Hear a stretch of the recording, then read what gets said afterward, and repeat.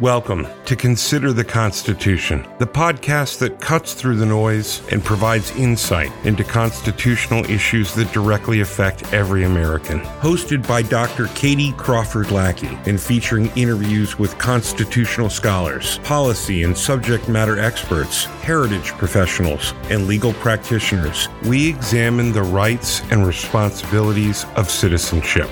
Consider the Constitution is brought to you by the Robert H. Smith Center for the Constitution at James Madison's Montpelier.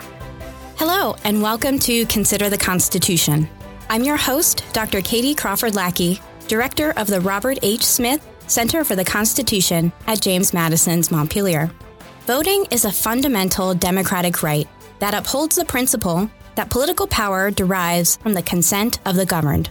On today's episode, we're considering how suffrage, the right to vote, functions as a mechanism by which citizens participate in the democratic process, and we'll discuss what it means to have those rights taken away as well.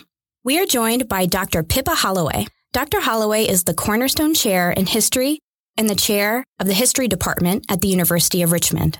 Her current research examines the right of those charged with crimes or convicted of felonies to testify in court. She is the author of Living in Infamy, Felon Disfranchisement and the History of American Citizenship, and Sexuality, Politics, and Social Control in Virginia, 1920 to 1945. She has a PhD in history from The Ohio State University. Pippa, welcome to Consider the Constitution. Thanks for the warm welcome. I'm super happy to be here.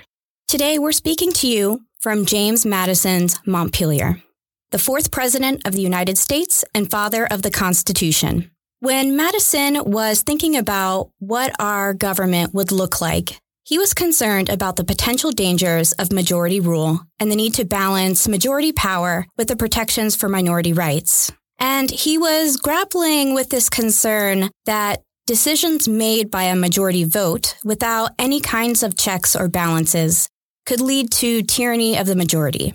The system of government that he and others created during the summer of 1787 with the drafting of the U.S. Constitution is designed to reflect the will of the people through a system of representative democracy. The Constitution, however, was a work in progress at that time, and ambiguity still surrounded how citizenship was defined, as well as who had the right to vote. Now, the government finally provided some clarification around this in the mid-19th century. Pippa, what is prompting the focus on citizenship and voting rights in the 1850s and 60s in particular? Well, the biggest change, obviously, in the United States in the 1860s is the end of slavery. Of course, with the Emancipation Proclamation and then the end of the Civil War, slavery becomes outlawed in the United States. And we had a large body of people who had been previously excluded from many of the rights of citizenship, indeed most of the rights of citizenship, who were now no longer enslaved as per the 13th Amendment, which extended the Emancipation Proclamation to the entire United States and ended slavery except for punishment for crime. So we have this new population that is no longer enslaved, and their citizenship status, though, is ambiguous. And that's a little bit of a hard concept to understand for us, I think, today. In other words, just because you're no longer enslaved doesn't mean that you are a citizen of the United States. It just means you're not enslaved anymore. And so one of the critical things that has to be decided in the 1860s is who are these new Americans and what is their status? And that's a question that gets answered roughly in two different ways. One group of people, predominantly white Southerners, who say, well, these people are no longer slaves, but that doesn't mean anything else. And then there's another group of people, again, predominantly, but of course not exclusively, white Northeastern Republicans and their African-American allies in the North and their growing allies who are the formerly enslaved people in the South who say, well, it's not just that they are no longer slaves. It's that we want to be citizens of the United States. We want equality of citizenship. And so this group of people, the combined intelligence, genius, and will of formerly enslaved people combined with their allies largely in the Northeast, brought us ultimately the 14th Amendment, which defines citizenship. And one of those components of citizenship, you asked me specifically about voting, and one of the questions in the drafting of the 14th Amendment is, what does this mean for voting rights? And are these new citizens going to have equality of access to the ballot under the 14th Amendment? And it's interesting to think today that the idea of citizenship is not thoroughly outlined in the original Constitution. as it was signed and ratified in the late 1700s. In fact, we have some reference to residency requirements in the Constitution in those 7 articles. But again, we don't really see citizenship as a concept defined legally until the 14th Amendment. True. And the converse of that also makes the pre-14th Amendment or even the early period interesting, because with this less articulated understanding of citizenship came the fact that non-citizens were allowed to vote in many ways prior to the 14th Amendment. In some states, for example, if you simply met the property requirement, you could vote even if you weren't a citizen of the United States. In other states, you could vote if you were planning on becoming a citizen and had sort of started to fill out the paperwork or had expressed this desire to a judge. So just as we think of citizenship and the 14th Amendment as including people into the rights of citizenship, to some extent, this period, and it's not simply the 14th Amendment because there's some non-citizen voting after that, but this is a period in which there's also exclusions from the rights of citizenship for people who are not actually citizens in ways they had been included before. That's an interesting point to consider when you look at the women's suffrage movement, for example. You have wealthy white women collectively gathering to demand the vote in 1848 in Seneca Falls, New York. And as you mentioned, voting rights are kind of decentralized at that time. People are voting in counties or states where there aren't collective or broad overarching federal laws. And so we do see, for example, some women voting because they inherit property. This is by no means happening broadly across the country, but there are some instances of this. So it's fascinating to consider how the 14th Amendment, as you said, defines rights, but then can also be exclusionary in some ways. Yeah. And, that again was an intent of the framers of the Constitution, was to devolve a lot of the definitions of who gets to vote to the states. Like these are, or even not even just to the states, in many cases to localities. Municipalities would have their own suffrage process. Sometimes it would vary by election in the early 19th century. So, for example, anyone who was a property holder could vote for school board, whereas you had to be, say, a citizen to vote for the legislature or things like that. And that actually introduces to me some interesting questions for the present. So, for example, we now, I think almost everywhere, maybe not actually everywhere, but the vast majority of America has the same voting requirements for all elections. Whether you're voting for mayor or dog catcher or president or senator, it's the same electorate and the same rules. But there are some places and there's some arguments that shouldn't necessarily be true. So what if you live in a place, you pay taxes there? Let's say your kids go to school there. You pay property taxes, you pay sales taxes, but you're not a citizen of the United States. Should you get to vote for school board, say, if your kids are also enrolled in school? Should you get to vote for city council or the earlier example, dog catcher, which I don't think is usually an elected office. But what does it mean? So we think of citizenship, we've been talking about citizenship as a sort of legalistic frame, right? Like how it's defined by the Constitution, how it's defined by statute. But we might also think of citizenship as, to some extent, a function of community. If you live here, if you're part of our neighborhood, if you pay taxes here, if your kids go to school here, is there a sort of social citizenship that you might have acquired in that process that might then give you certain kinds of rights to decide the leadership of your community, say? So to recap, the 13th Amendment that you referenced, that outlaws slavery. The 14th Amendment defines the rights of citizenship and due process. And then we have the 15th Amendment, which is an important suffrage amendment. Can you tell us more about that and its kind of correlation with the 13th and 14th Amendments? Absolutely. So the 15th Amendment is passed later in the 1870s when it becomes clear that the 14th Amendment had insufficient protection for Black men's voting rights. And of course, we're emphasizing men here because women are not granted the right to vote. That is debated in the context of the 14th and 15th Amendment and ultimately set aside by the men that were writing those amendments. But the 15th Amendment comes up quite simply because of the level of disfranchisement of Black men in the aftermath of the 14th Amendment in the South. These were techniques that were racially unneutral. So, for example, Black men that tried to vote faced violence. There were also literacy tests and poll taxes. Most people listening to this probably know the sort of litany of techniques that were used to erode Black men's voting rights in the South. And so the 15th Amendment was an effort to limit that, to guarantee the right to vote was equal to all, regardless of color or race. And that was the hope by the drafters of that, was that this would fully enfranchise Black men. And the story, as many of us know, is, of course, not so, that there were soon ways to evade the 15th Amendment, everything from the grandfather clauses to rewritten literacy tests that were, of course, facially neutral. They were applied to all people, but they were enforced disparately, and a whole host of other requirements, including what I write about, which is efforts to disfranchise people based on the conviction of crime. And the ratification of the 15th Amendment is a very interesting story in terms of what social movements at that time look like.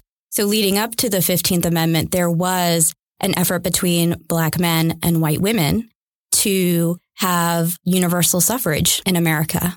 And with the passage of the 15th Amendment, white women feeling left out kind of broke off and started this other branch of the suffrage movement for women. And it takes decades and decades for the passage of the 19th Amendment, which grants women suffrage rights. And that effort, as we talked about a little bit earlier, when we look at how voting becomes a federally designated act, women are trying to pass suffrage laws at the state level. And it's not until the late 1800s and early 1900s that women say, we don't just need state-by-state suffrage, we need an amendment to the Constitution guaranteeing our voting rights. And I'm wondering if you can tell us a little bit more about what the landscape politically looks like at the turn of the 20th century and what's happening in regard to voting rights broadly across the country. Yeah, the landscape of voting rights in the late 19th and early 20th century is super complicated and varied. That's an interesting way to frame the question, actually. I mean, one thing to remember, of course, is that the women's suffrage movement was not a singular movement, and that there was a large number of Black women who saw through the supposed paradox that had been set up in the context of the 15th Amendment's drafting and passage, which was to say that as Black women, they realized that discrimination on the basis of race or sex in access to the vote was disabling to our nation, in a sense. And so they were an important part of the suffrage movement, although, of course, not accepted by all the white women's suffrage activists. So that's part of the landscape of suffrage in the late 19th century is Black women that are pushing for equality across race and gender for the vote. Of course, in the late 19th century, I mean, the stories go on in terms of course, women that are advocating for voting rights at the state level. There's, of course, a huge question in some parts of the United States during that time with regard to Mormon or voting by members of the Church of the Latter-day Saints. There's an effort to disfranchise LDS church members in some parts, particularly of the Southwest. Sometimes that was actually framed as disfranchisement for crime, with the argument that polygamy was a crime, and therefore people that committed polygamy, so they're saying, well, we're not discriminating against LDS church members, we're prohibiting voting rights or criminal behavior. So that's a whole other part of you asked about the landscape of the late 19th century. Another thing that's happening in that period is a shift in America's immigrant population. So we have a growing number of immigrants coming to the United States from Southern and Eastern Europe, and some of the layers of nativism as well as racism gets layered onto them. So there's increasing concern across the United States with expanding voting rights or allowing voting by this new group of immigrants who many people view with suspicion. Of course, in the Southern United States, there's an effort to constitutionally disfranchise African Americans. An effort sort of at least symbolically culminates with Virginia's 1901 Constitution, which sort of is the death blow to voting in Virginia, with techniques ranging from literacy tests to poll taxes to felon disfranchisement to everything else that severely limits the right to vote, both in Virginia and other states. So I could go on and on about that moment there that you noted, but certainly the question of who votes is very much alive in the 1890s. And thank you for raising the point. You're absolutely right. Black women are kind of rendered invisible because they are both advocating for suffrage for women, but also for civil and human rights for all African Americans. And so they are pushing these various causes. And as a matter of fact, there's a suffragist, Nannie Helen Burroughs, who is originally from Orange, Virginia, near here at Montpelier. So we do have some important suffrage history connected with our community as well. That's wonderful. To continue our conversation about the 19th Amendment, can you tell us more about what the process looked like in terms of women gaining suffrage rights and barriers or challenges they faced once they were granted those voting rights? Yeah, the moment of the passage of the 19th Amendment or the enforcement of it, the enactment of it, was really exciting in some ways in just a logistical way, which is kind of what you're leaning into with your question, because suddenly a whole pile of people got to vote. And so they all had to go register. And so if you could imagine the logistics of that, what if tomorrow the number of voters that needed to register essentially doubled? And so they had to set up extra hours in the voting offices. They had to hire extra staff. And then that brought in, particularly in southern states, another set of challenges because Black women also wanted the right to vote. And so, for example, here in Richmond, Virginia, a group of African-American women showed up to register to vote, and there was a couple of really stressful days there because they hadn't thought to segregate the registration office. And all government offices were segregated, and so Black women sort of came in and said, hey, I want to register, and a number of the white women kind of flipped out and said, no, we have to keep this segregated. And so then they had to set up a separate office for the registration of Black women, or maybe separate hours for their registration. So just in terms of logistics, those first couple of elections brought a bunch of new challenges. Now you have twice as many voters. You have to have twice as many voting stations. Voting is going to take longer. There's like a lot that just goes into the sort of daily enforcement of that amendment.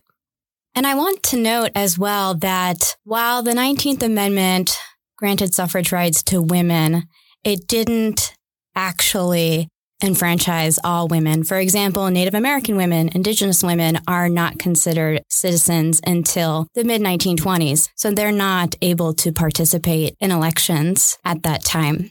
Exactly. Yes, there are. And that's an important way to remember the 19th Amendment. I like to think of the 19th Amendment as more of a beginning than an end. And a lot of times people think about it as the end, and it gives us this sort of sense of triumph. And certainly the 19th Amendment was a triumph. I don't want to take that away from it at all.